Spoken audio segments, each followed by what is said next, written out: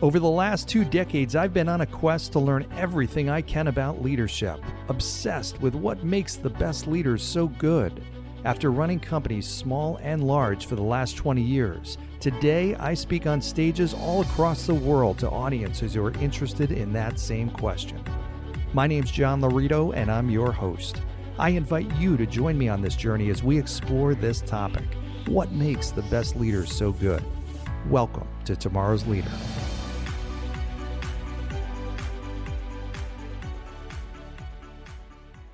All right, welcome to today's episode of Tomorrow's Leader, where we dive deep on all things leader-related to leading yourself and leading other people. So I want to start today's episode by hitting on one thought from my prior episode, which was on authenticity. And I want to make it a point on that. We talked in that episode about just the importance of being an authentic individual, especially with leadership. It is absolutely critical. And a person came to mind who I'm a fan of, and that's Gary Vee.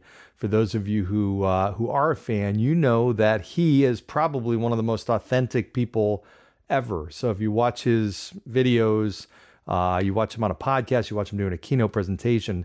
I mean, it's like watching this guy, on a Sunday, 2:00, watching a football game. He's probably the same guy exactly as he is when he's standing on stage in front of 1,000 or 3,000 people.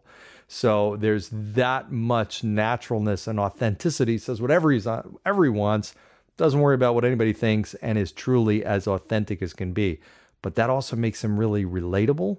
It makes him approachable, makes him down to earth, makes him believable, and it adds to his level of influence. So just came to mind after that last episode. That was a great example of somebody who's ultra authentic. So I wanted to, I got something texted to me by one of my good friends, Jim Katchmar, is a fan of this podcast, which I appreciate your support, Jim. He sent me a text, and it was a really cool example of something that I covered in a prior podcast. So, and I'll read it to you here. Neat little story. A paper boy had a dog that followed him from the very beginning of his route, which was set up around a neighborhood in a virtual circle.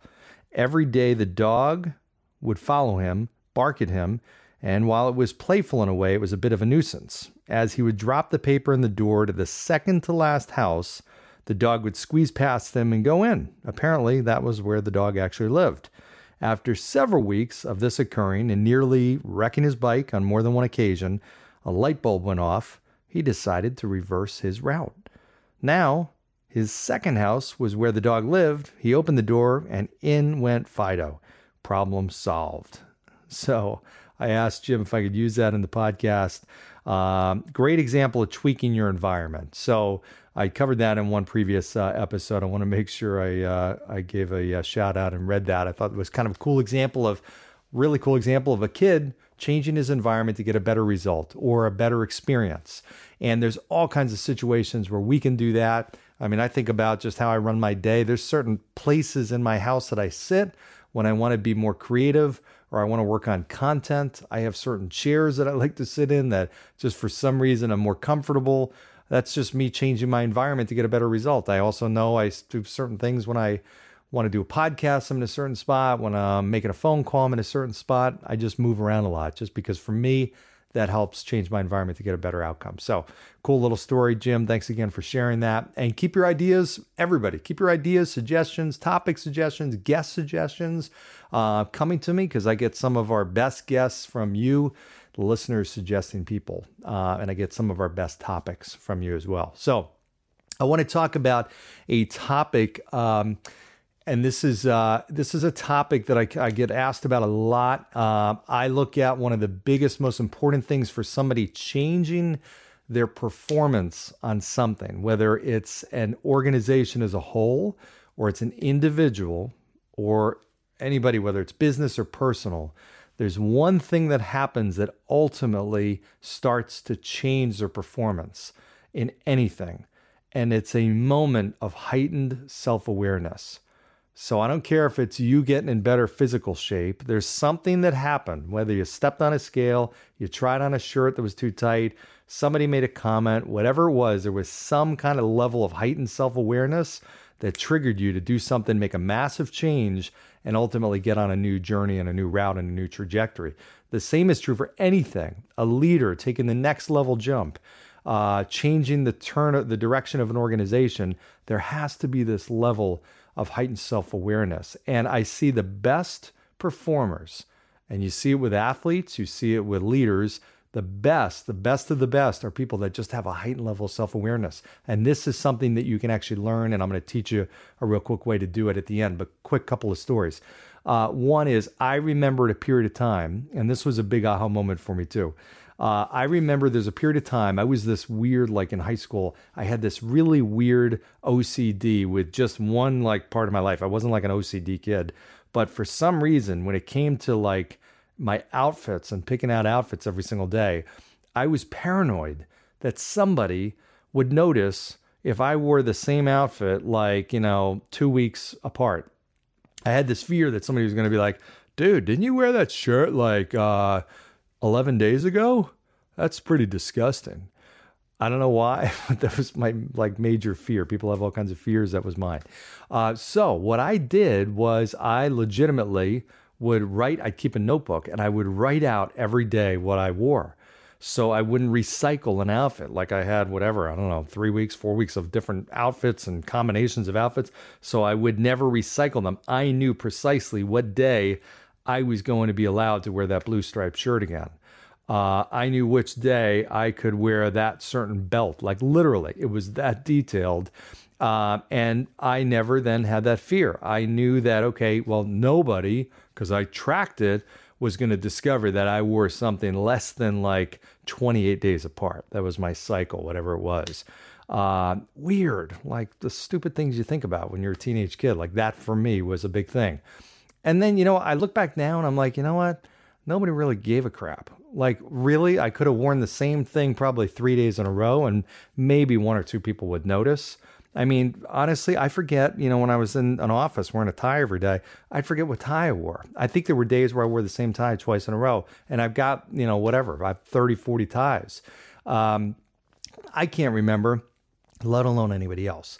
The bottom line is most people lack awareness, let alone self-awareness. They lack awareness. There was a teacher that I knew that did a great, really cool thing. In the middle of one of his classes, a student came in and like just literally in the middle, and there was probably, 100 people in this class. It was a college class with big auditorium style seating. Kid came in, swung open the door and started yelling at the professor. Yeah. And it was about a grade. It's bullshit. Hands flying. I mean, and everybody in the class was like, we're just awestruck looking at this interaction. Like, what the? And this guy like, duh, and he goes up and he takes a chair and throws it like right at the guy, right towards the professor, and like just starts like took something off the front desk, threw it off, and flips out, yelling. And this interaction goes on for like 60 seconds. It wasn't that long or whatever, 90 seconds, and the guy finally leaves, and the professor's like, oh my gosh, what? And everybody's like, still like shocked. Like, what the heck just happened? We thought the guy was going to take a swing at the professor. And so the professor's like, that's ridiculous. I'm reporting him. What can you guys describe him? What did he look like? And he started going on the board and taking it. And people were like, I don't know. He was 6 feet, about 6 feet, 6'1". And other people were like, no, he wasn't. He was like 5'7". He was like 5'8". And they're like, what? No, he was like 6 feet. And it's like, well, he had brown hair. No, he didn't. He had brown hair. He had blonde hair. And then somebody else was like, no, he didn't. He had dark hair. It was like black. And they're like, all right, whatever. And they're like, he had a beard, though. Definitely had a beard. No, he didn't. He was clean shaven. Bottom line is, and then it came to his outfit, what he was wearing. Everybody was all over the board. It turned out this was a setup. The teacher had asked a student. A student came back in, and everybody was like, oh, wow. Okay, you are 6 feet and you're blonde and you don't have a beard and you're wearing a blue shirt, not a white shirt. And it was like all the stuff that was written down on the board was basically totally wrong. But it was really cool. It was funny because, you know, and you see this when people are in a crisis moment, like they're, you know, you see this with police reports and stuff like that. When emotions are high, people's awareness goes down, like not up, it goes down. People become like shell shocked. They don't even know it. So that goes not only for us observing other people and being aware of other people, but ourselves. In times of stress, we actually become less self-aware. And when we need to be more self-aware, we're actually less self-aware.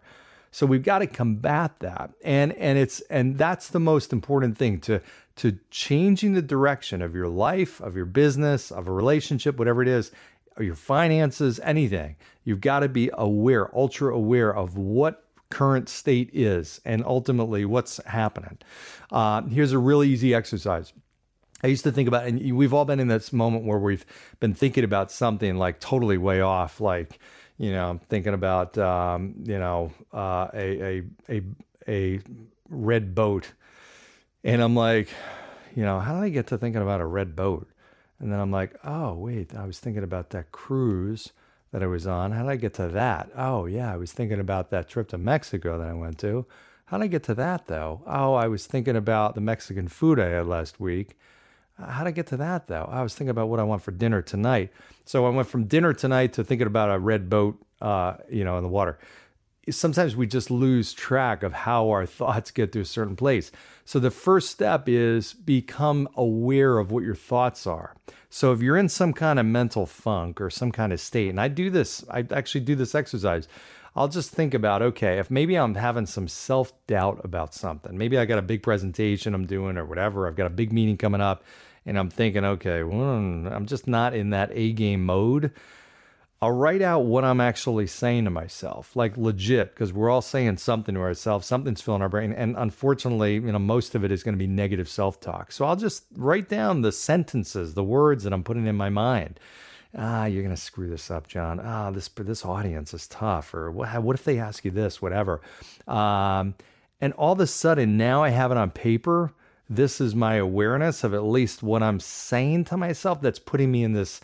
Of course, I'm not going to be confident when I'm filling my mind with this shit. That's not going to lead to great performance.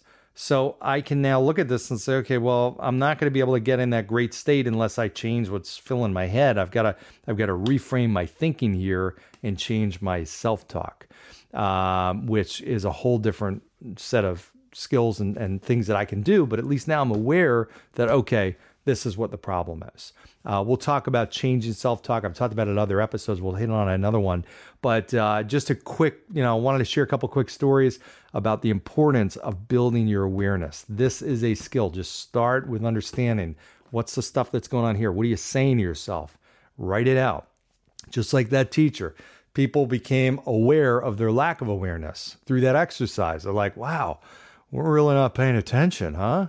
So you can learn, you could teach yourself to increase your awareness of what's around you as well as what's going on with you. So hope this was helpful. Keep the ideas, suggestions coming. Keep these little anecdotes, stories coming.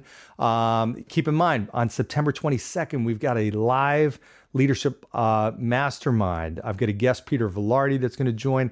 I've got a ton of other people that are going to be part of this. It's a live interactive session. We're going to have at 5 p.m. You will not want to miss this. I guarantee you're going to get some great takeaways from that. All you need to do is direct message me and I'll give you the login information. So next Tuesday, I look forward to seeing you. Keep liking, sharing, subscribing, commenting, reviewing, all that kind of stuff. And we'll see you next time. Thanks, everybody. Thanks for joining us on today's episode of Tomorrow's Leader. For suggestions or inquiries about having me at your next event or personal coaching, reach me at john@lauritogroup.com. Once again, that's JOHN@LAURITOGROUP.com. Thanks. Lead on.